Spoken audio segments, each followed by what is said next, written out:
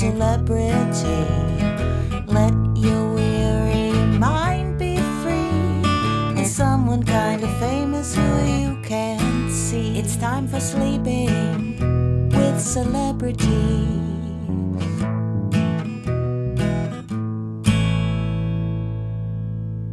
Hello, sleepyheads, and welcome to Sleeping with Celebrities. I'm Gianmarco. I'm glad you're here. On this audio program, as you know, we invite our guests to step out of the limelight and into the nightlight. On this program, for one bedtime, we don't want them to bring their A game, but rather their Z game. It is a podcast where you can sleep, you can simply relax, you can take a break from stress and intensity. Just ahead, we'll be sleeping with Gianmarco Soresi. He's going to talk with me about every theater production he's ever been in as far back as he can remember.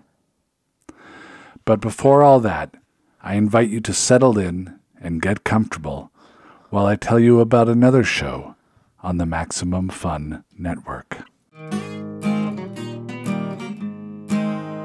Sleepyheads, there's never been a better time to jump on board with the Adventure Zone, the actual play RPG podcast from the McElroy family. They're doing shorter seasons and campaigns, so there's going to be new stories more often. Occasionally, these shorter campaigns will include guests, as well as new and interesting RPG game systems. Starting a new actual play podcast can be intimidating, but with these new, shorter seasons, you won't have to worry about a huge back catalog in order to catch up. That's the Adventure Zone on Maximum Fun or wherever you get your podcasts.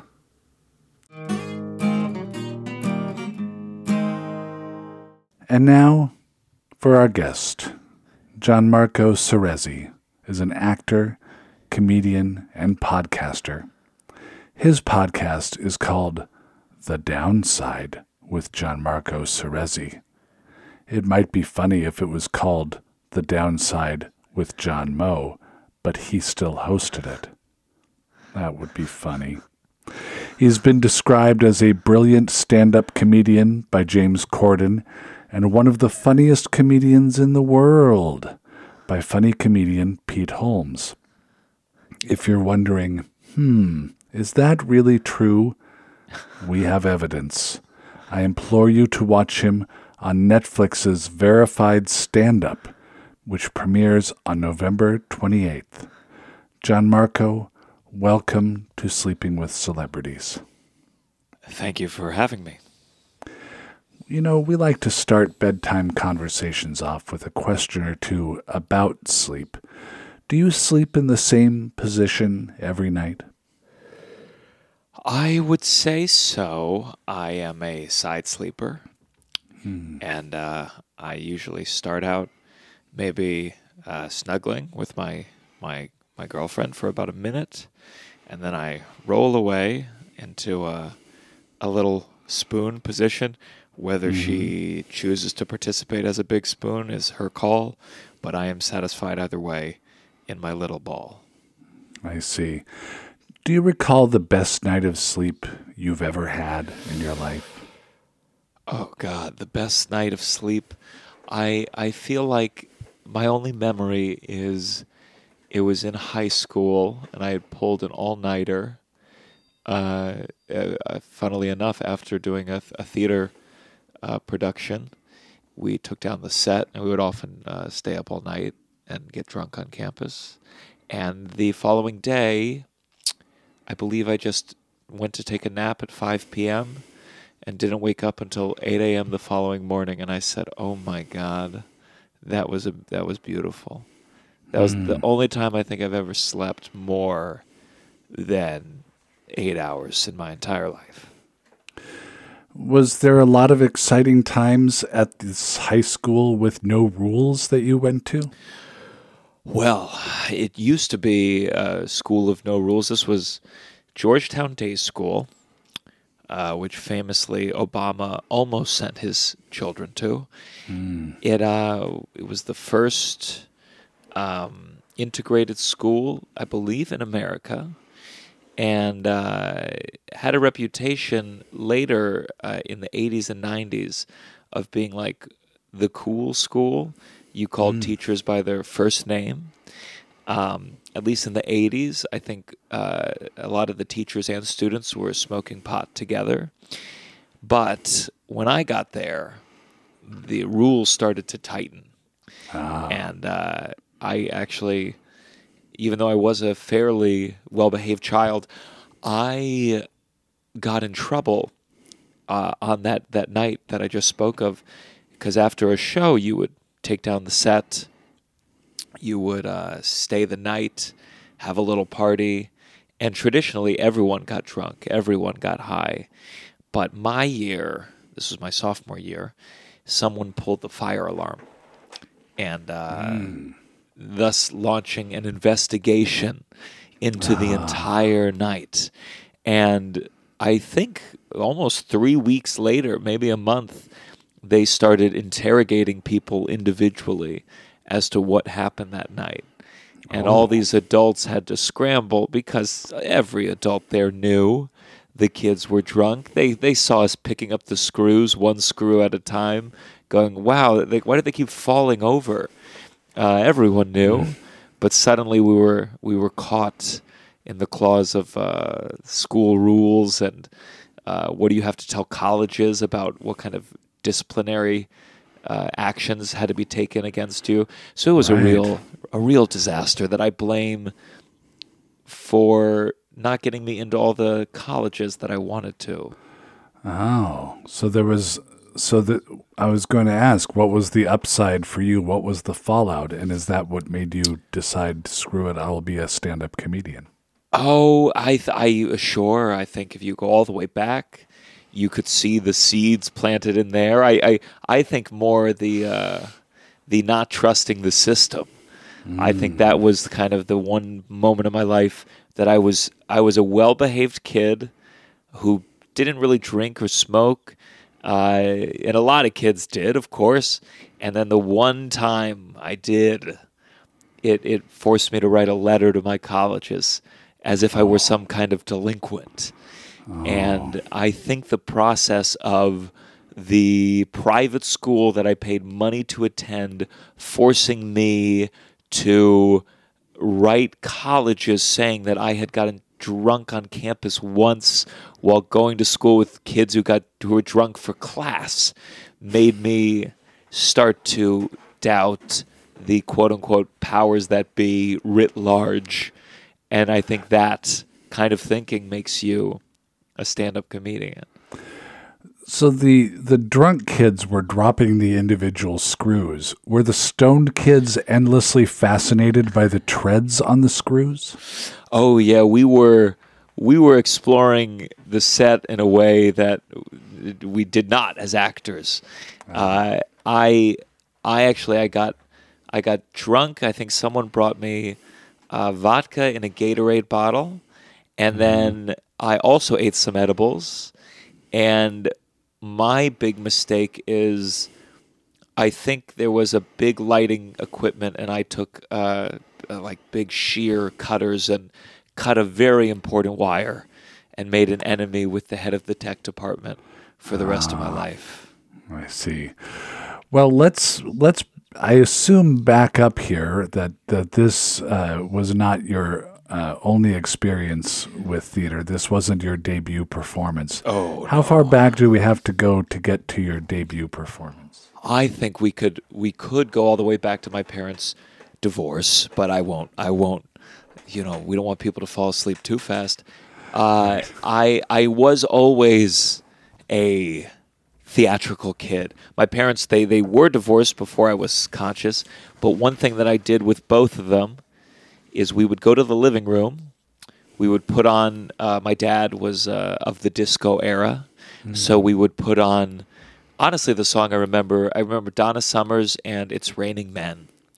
And we would dance in the living room.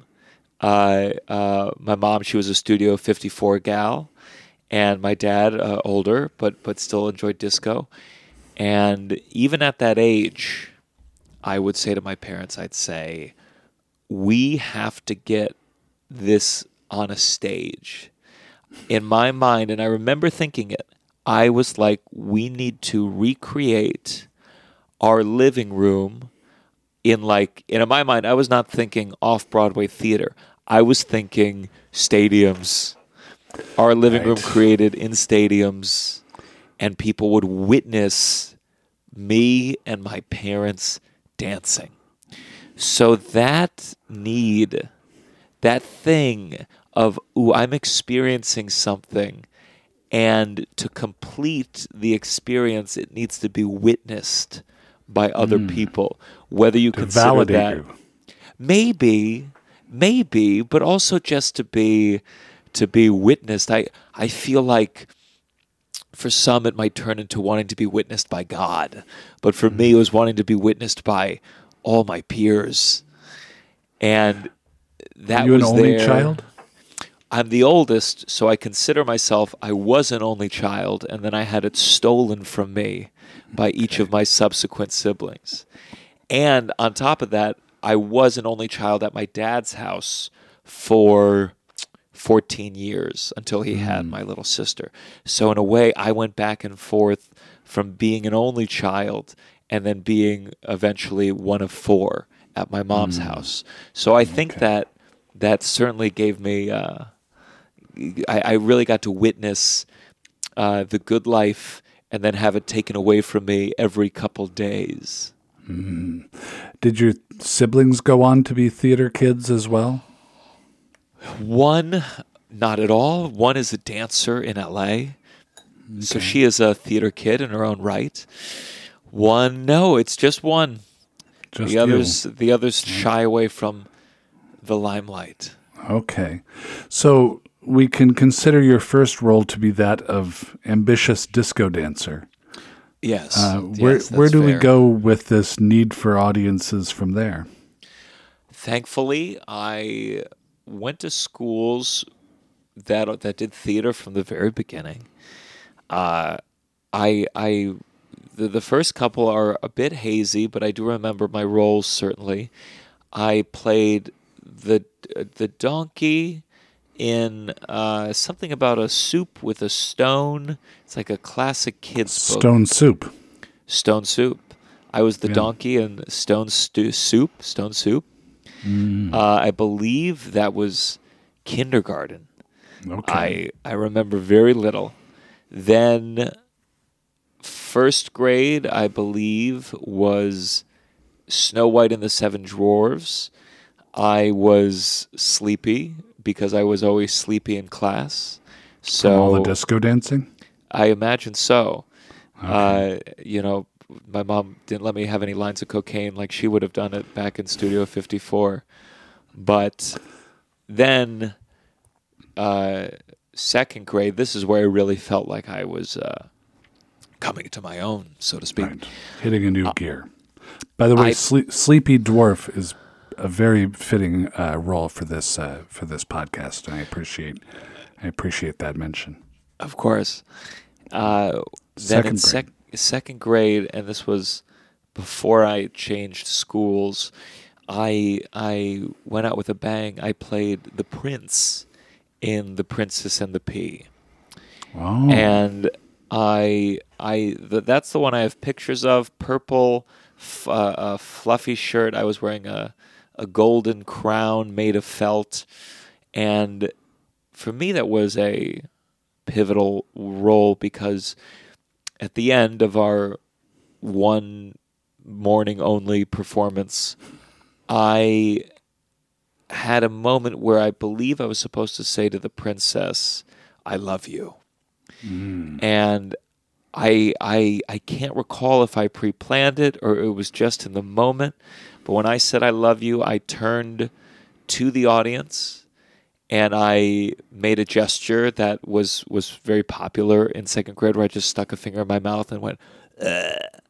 And it got if again could be making it up in my head, but I remember it getting a big laugh, except for the PE teacher who had directed the production, who was not happy. Right. But how did the princess feel about it? I believe her name was Leanie, and I'm sure she was more than happy to have the romantic moment interrupted. I was not exactly a ladies' man now or then. I see. So for me, that really was a moment where I felt like, oh, I'm better than everyone here.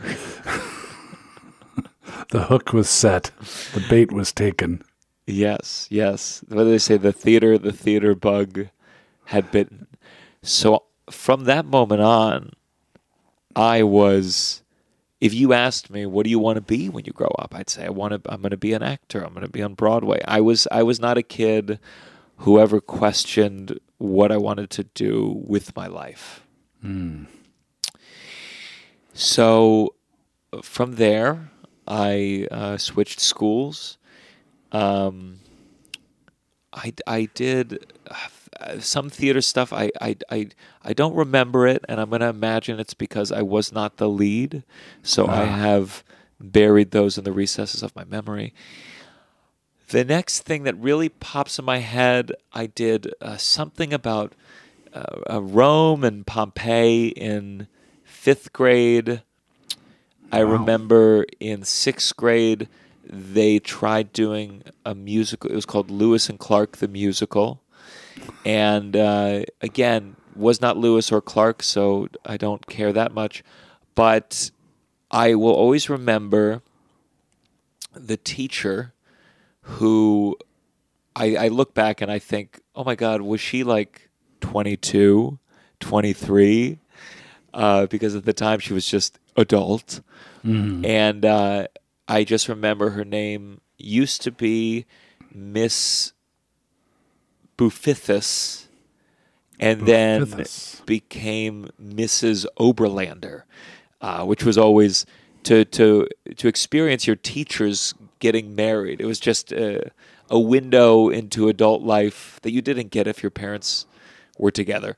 But she was my first real acting teacher, and we did this final rehearsal of Lewis and Clark the musical, and she opened the floor. She said, "Does anyone have any questions before our final show later tonight?" And a girl named Lacey raised her hand. Miss Buffithis at the time said, "Yes, Lacey." And Lacey said, "Next year, can we do something that's fun?" And Miss Buffithis, I visibly started tearing up and said, "All right, you're all dismissed," and ran into the girls' locker room to cry. And it was, and then Lacey, I remember it. Lacey said, "Oh, I didn't mean to. I didn't." And then Lacey started crying. And it was a real, I think the lesson for everyone that day was make me the lead and there won't be crying. And nobody gets hurt. So thankfully, as I progressed in middle school, I think my theater talents were a little bit more recognized. I was cast 7th grade as Perchik in Fiddler on the Roof Jr. And who is Perchik in this? Perchik, funnily enough, because there were certainly, I'm Jewish, and there were plenty of Jews at my school, but Perchik is the non-Jew that one of Tevye's daughters falls in love with, much to her father's dismissal. And it's funny because I'm pretty sure Tevye, who was played by an 8th grader, was played by a goy in a beard, putting on what would only be regarded now as an anti-Semitic accent. And me, the actual Jew, I was relegated to Perchik. And what made this play Fiddler on the Roof Junior? What was Junior about it? Oh, sleepyheads. Bullseye with Jesse Thorne is a celebration of the best of arts and culture in public radio form.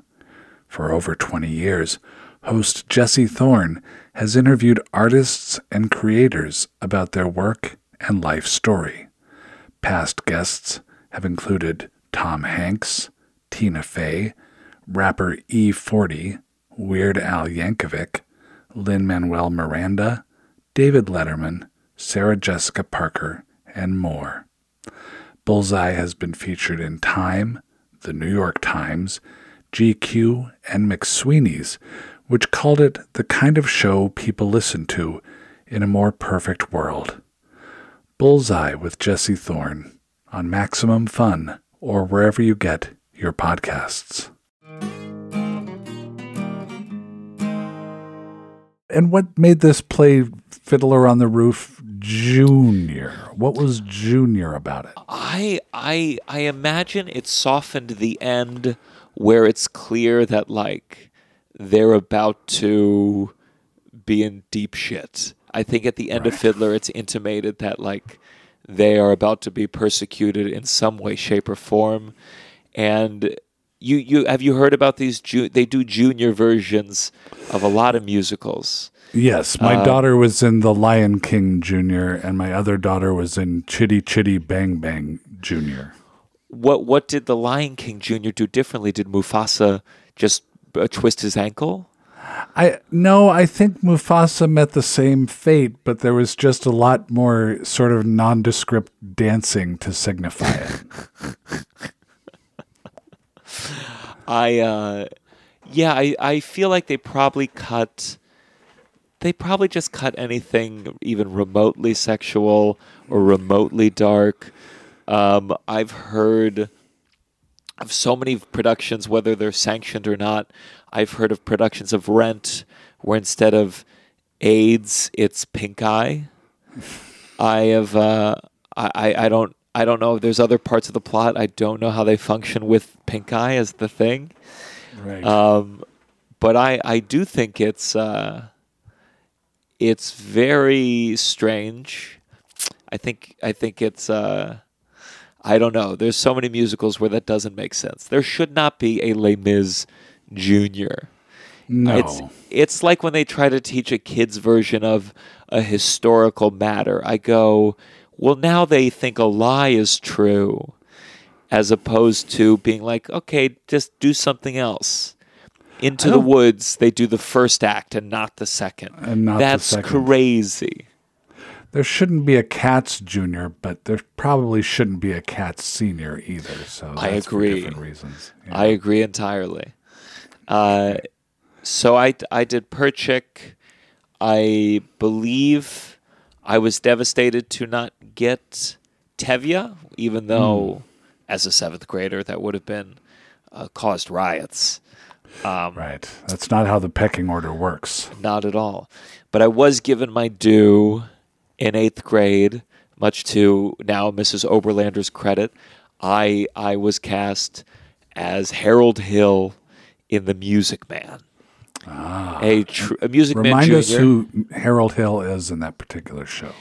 Harold Hill is the classic handsome scam artist who comes to Iowa, where he basically gets a bunch of parents to pay money up front for him to teach them how to play musical instruments, and he doesn't know how to teach them.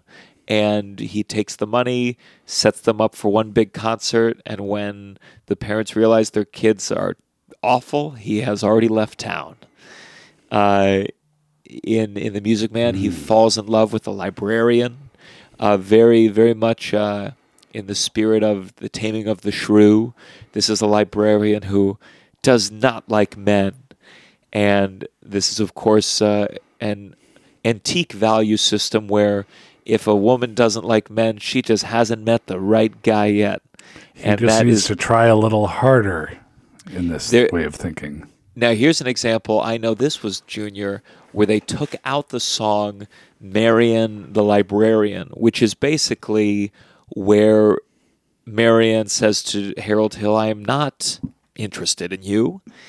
And Harold Hill proceeds to pressure her through song and dance to go on a date with him. And my teacher actually added that number back in because she liked it so much. Oh, okay. So this was PG-13 was the complex character band. Presented to you as an 8th grader. Yes, and because they wanted to give everyone a fair chance, which I don't think was a good way to prepare us for the real world, there were 2 shows. One, another guy played Harold Hill. And then the other one, I played Harold Hill. Double casting.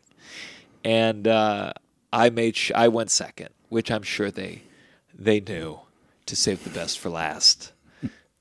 So were you in a middle school that went up to 8th grade? You didn't have the 9th grade middle school then? No. Then I had to make a decision. I was choosing between Sidwell Friends and Georgetown Day School, both good private schools. One of my best friends was going to Sidwell. That's ultimately Obama, when he was choosing where his kids were going to go to school. It was between those 2 schools. And unlike my friend and Obama, I chose Georgetown Day School because of their theater program. It was a legendary theater program.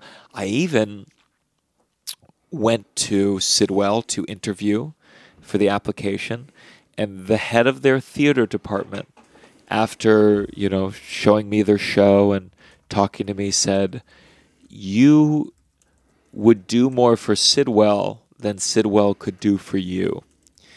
And that whether that was a psychological tactic to get me to not go there, or if he was a teacher truly giving me some heart-to-heart advice, I, on his word, went to Georgetown Day School. Okay. So then you're at the bottom of the ladder once again. I was, but I was running from the moment I got there. I was kissing ass and taking names. I was very fortunate to be one of only 2 or 3 freshmen to be in 12th night. And the reason why is because the head of the theater department swore that I looked kind of like the senior who was playing. I imagine you know the Shakespeare names. Was it Viola? Do you know this Viola play? in 12th Night, yes. Yes. So an actor, or Viola. still Viola. She, her name was Jessie Barr, still an actor. She was a senior and just a force of nature in high school. And fortunately enough, we both had similar schnozzes, and thus, as a freshman, I skipped the line and got to play a major role in my first play ever at that high school, first semester.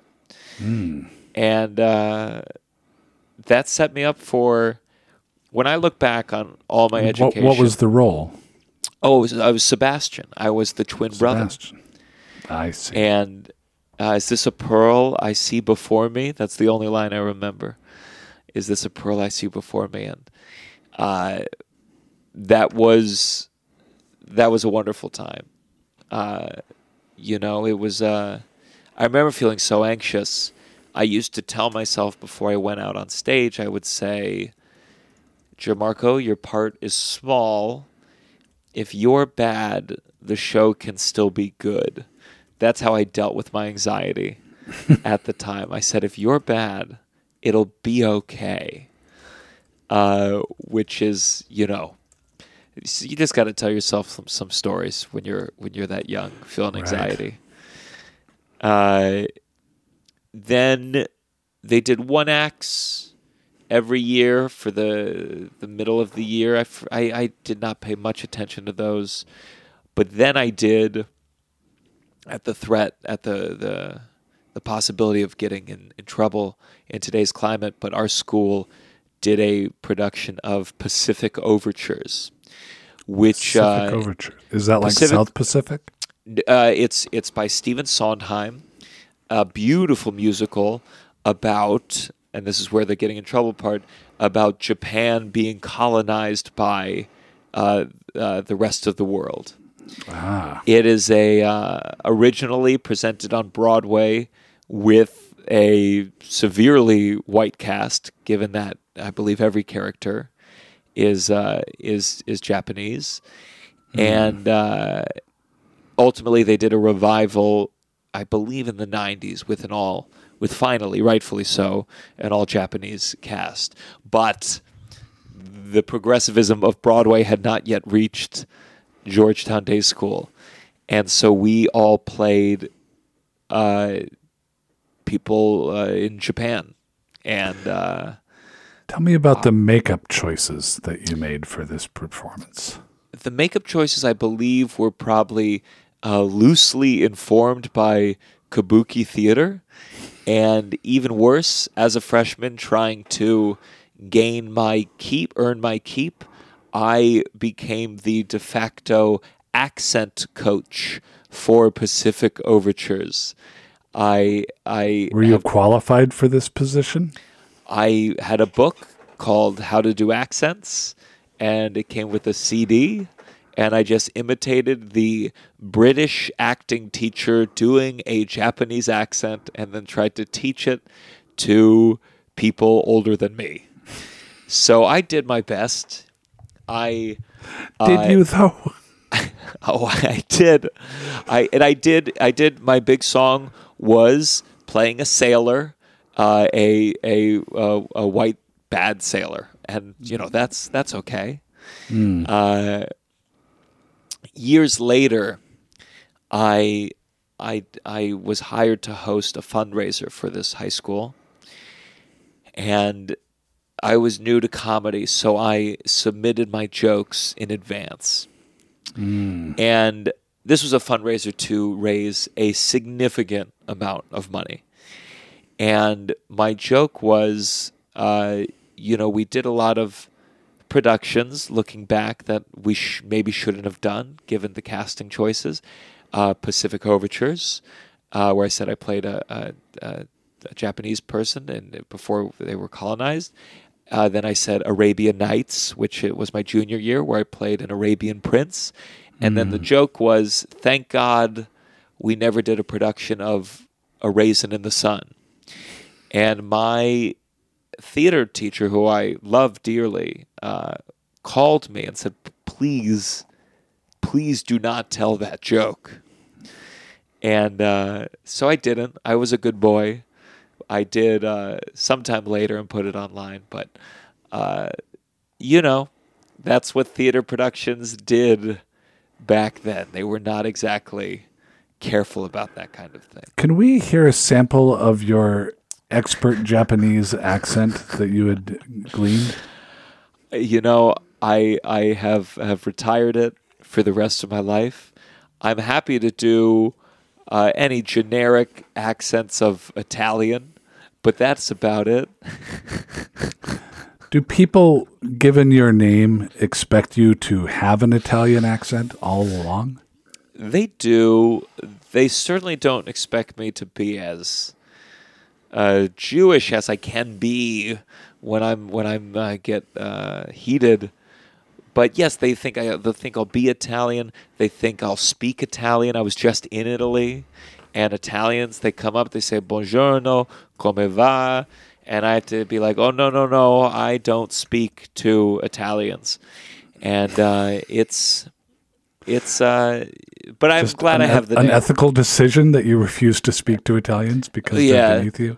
I think I used to have a bad opinion of Italians, but it's because I grew up in Potomac, Maryland, and the only Italian I knew was my father. So that's not fair to hold that against the entire Italian people. Sure. Okay. So you've been a sailor. You've been Sebastian. What happened to your 10th grade year, your sophomore year? Sophomore year, I did On the Razzle, which is a Tom Stoppard play based on something, the same story that Hello Dolly is based off of. I don't know if Tom Stoppard originated it, but I played really the kind of role that if I did theater, this is my lane. I played the butler, the kind of sardonic, a little bit removed from all the drama, just witnessing it and making a smug, smarmy comment. And my tagline throughout the show was I would raise a glass and say cheers. And it was very comedic. And I remember, I believe when we did shows in high school, it was like 2 weekends in a row. One Thursday, one Friday, 2 Saturday, maybe a matinee to end it. And for the Saturday matinee, as often with a matinee or an early show for stand-up, there was no laughter. It was not going well. And at intermission, the artistic, the head of the theater department, came over to me and she said, "Are you okay?" And I burst into tears. And I said, "Why aren't they laughing? Why aren't they laughing?" And again, just another learning about the art and the pain of a live audience that is always changing. Yes. And I still get the same feeling now. I try to not cry when I'm at the Comedy Cellar. And I go, why aren't they laughing? But even though I never thought of being a stand-up comedian back then, I look back on it in retrospect and I say, all the signs were there. The need for that laugh, the constant desire for approval, even the dancing in the living room. I'm practically dancing on that stage. I'm all over that stool the same way I was all over the love seat, dancing to disco in kindergarten. Waiting for the stadium audience to enjoy very your much performance. So. Though preferably without my parents on the stage. That part, that was something that did change. Yeah. So what was the play where you got in trouble for getting drunk and staying up all night? I believe it was On the Razzle, or later that year we did How to Succeed in Business Without Really Trying. Classic musical. It was, I believe it was On the Razzle. That sounds most correct. And it was such a good night because I should also add, as I said before, I was a kind of a goody two-shoes kid. I had plenty of friends who were drinking, and I wouldn't really participate. I had tried my dad's scotch a couple times when he went to bed. He never really drank the hard stuff. And I got sick and I threw up the next day. And that day at school, getting drunk with my peers in a space where I felt respected, it was so thrilling. It was such an amazing night.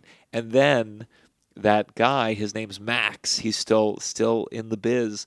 He pulled the fire alarm, and even that was fun because there we were. I was probably drunk and high for the first time in my life outside, and while we waited for the fire department or someone to check the school, we played theater games in the parking lot. And it was truly, I look back on those high school theater days, and I think nothing was better because it was before I knew my shortcomings as a performer. High school was the time where, when I was singing, I was belting my guts out, and I thought I was a fucking rock star. I did. I've skipped past the musical theater summer camps, but I did summer camps every year, and my most joyful memory was I did one where we did a number from a chorus line, a song from a chorus line called Montage. It's about 10-minute song. Everyone's sharing, all these dancers sharing moments from their childhood. And there's one climactic moment towards the end where everyone's on the back line and they're like pumping themselves up. And I think they're talking about getting older and going through puberty. And the lyric is like, suddenly I'm 17 and suddenly I'm 17 and suddenly. And then it goes into this big dance break. And I can remember thinking that I was nailing that dance break, that I had that dance perfectly.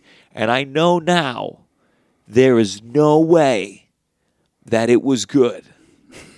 I like to dance. I've taken dance classes. I was not made to dance. And why do you know this now? I just took enough dance class. I think I did advanced beginner hip-hop classes long enough to go, Oh, dear. I will never be intermediate. You will have to come up with a new term between advanced beginner and advanced beginner is for people to feel like they've made progress when they have not. And but I just remember when I was dancing like that then, I thought I was making such great art and I was filled with joy. Now, if I were to be cynical about comedy, for example, my dream is to do a comedic dance a la Neil Patrick Harris opening the Tony Awards. Something where I can move but not be perfect and it still be fun. And in a way, comedy allows you to explore art forms without necessarily having the technical efficiency that you normally would have to have for that form. If you are singing to be funny, you can get away with being flat. If you are dancing to be funny, you can trip, and it might actually enhance the performance.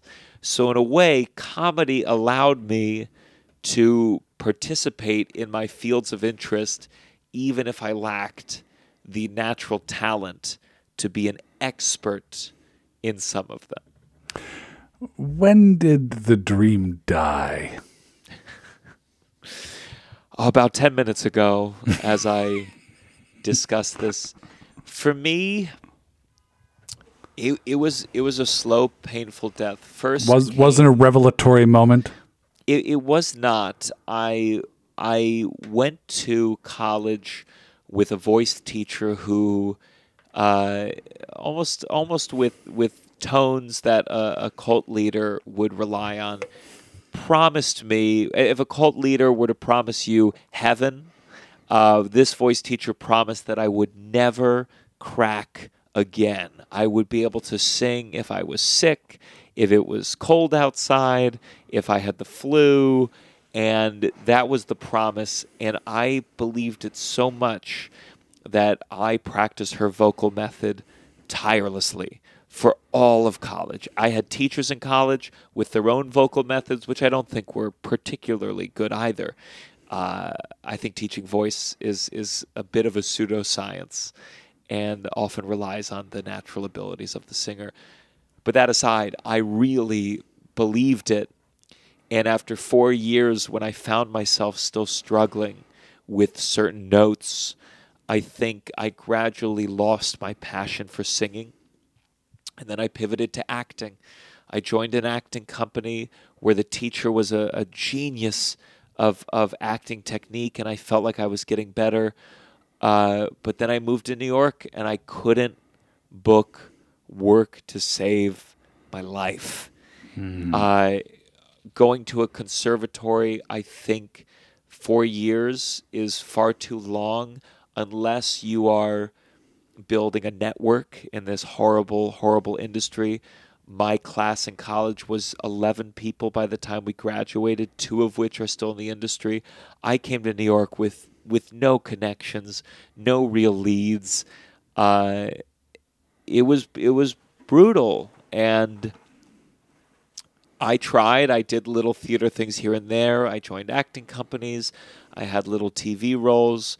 But ultimately, the revelation, I would say, was I wrote a play for myself, because that's what you do when you don't book acting work. You become a writer. Sure. And it was a two-hander. I was autobiographical. I talked to the audience.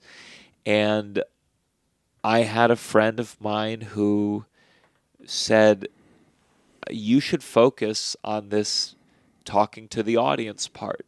It just seems to be getting more feedback, more excitement, more laughter. What was the title of the play? It was called Less Than 50%. And it ran at the Fringe Festival, which was a very thrilling but exhausting. You're really in the heart of independent theater. And it got transferred to Fringe Encores. A producer attached themselves, and it ultimately had a short-lived, not critically lauded run at 59 East 59 theaters, but ran for a month for 36 shows. And this was as I was falling in love with stand-up, and I would do my show and then run to LOL Comedy Club, which closed a week ago. Should have closed a couple years ago. And I would do the 11:45 p.m. show.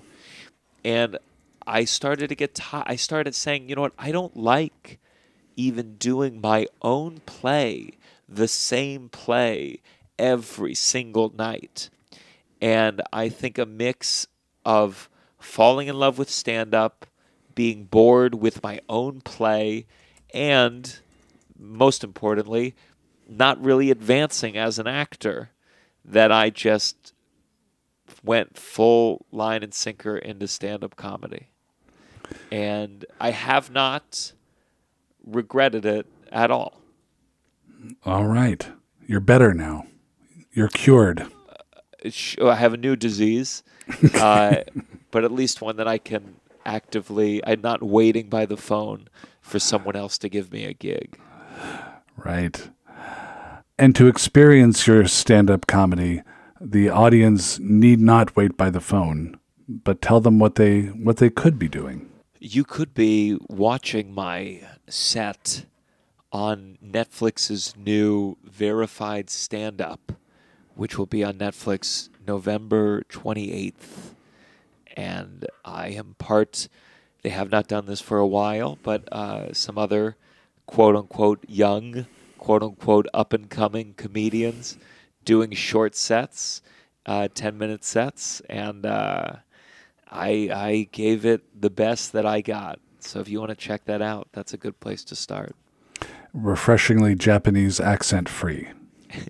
Yes, but funnily enough, a reference about accents within the set itself, which shows that in some ways you never change. But check it out. I promise it's constructed in a way that it will be enjoyable for all peoples of the world. If somebody came to you and offered you the role of Tevye in Fiddler on the Roof Jr. today, would you accept it? Would it be at a middle school? Yes. Then 100%. I think that would be the funniest show of all time. A 35-year-old Jew playing Tevye with ideally non-Jewish entire cast. Seventh graders all of around. Seventh graders, yes. And one of them thought they were going to get Tevye, and they really deserved it. It was their time. And then I got it instead. 100%. Make a documentary about it, too. I want to watch that documentary right now. Gianmarco Soresi, thank you so much. And good night. Thank you. Good night. Well, sleepyheads, I hope you enjoyed learning about Gianmarco's scholastic theater career as much as I did. You know, something I like to do at the end of my day is make a mental catalog of things that I experienced and or learned. So, if you don't mind, I'm going to make a list of takeaways from my conversation with Gianmarco right now while it's fresh in my mind. 1. Back in the good old days of Georgetown Day School, students could call teachers by their first name. 2. Dancing to It's Raining Men by the Weather Girls is a good father-son bonding activity. 3. Drama teachers are not unlike cult leaders. 4. Advanced beginner is a term for people to think they've made progress when they have not. 5. To be successful in show business, just repeat the following. If I'm bad, it's okay. The show will still be good. 6. The pain of live theater can be summarized in one sad question. Why aren't they laughing? And 7. Pulling fire alarms can get you into quite a bit of trouble, and it is fun. Okay. I'm going to turn in myself. Thank you for sleeping with me and my guest, Gianmarco Soresi.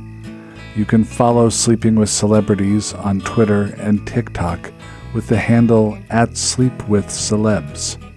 On Instagram, the handle is @SleepWCelebs. Our email is sleepwithcelebs@maximumfun.org. Our music is provided by The Winterbowers. The show was senior produced and edited by Laura Swisher. Swish. And this is a production of Maximum Fun and Papuchik. I'm John Moe. Night-night. Maximum Fun, a worker-owned network of artist-owned shows. Supported directly by you.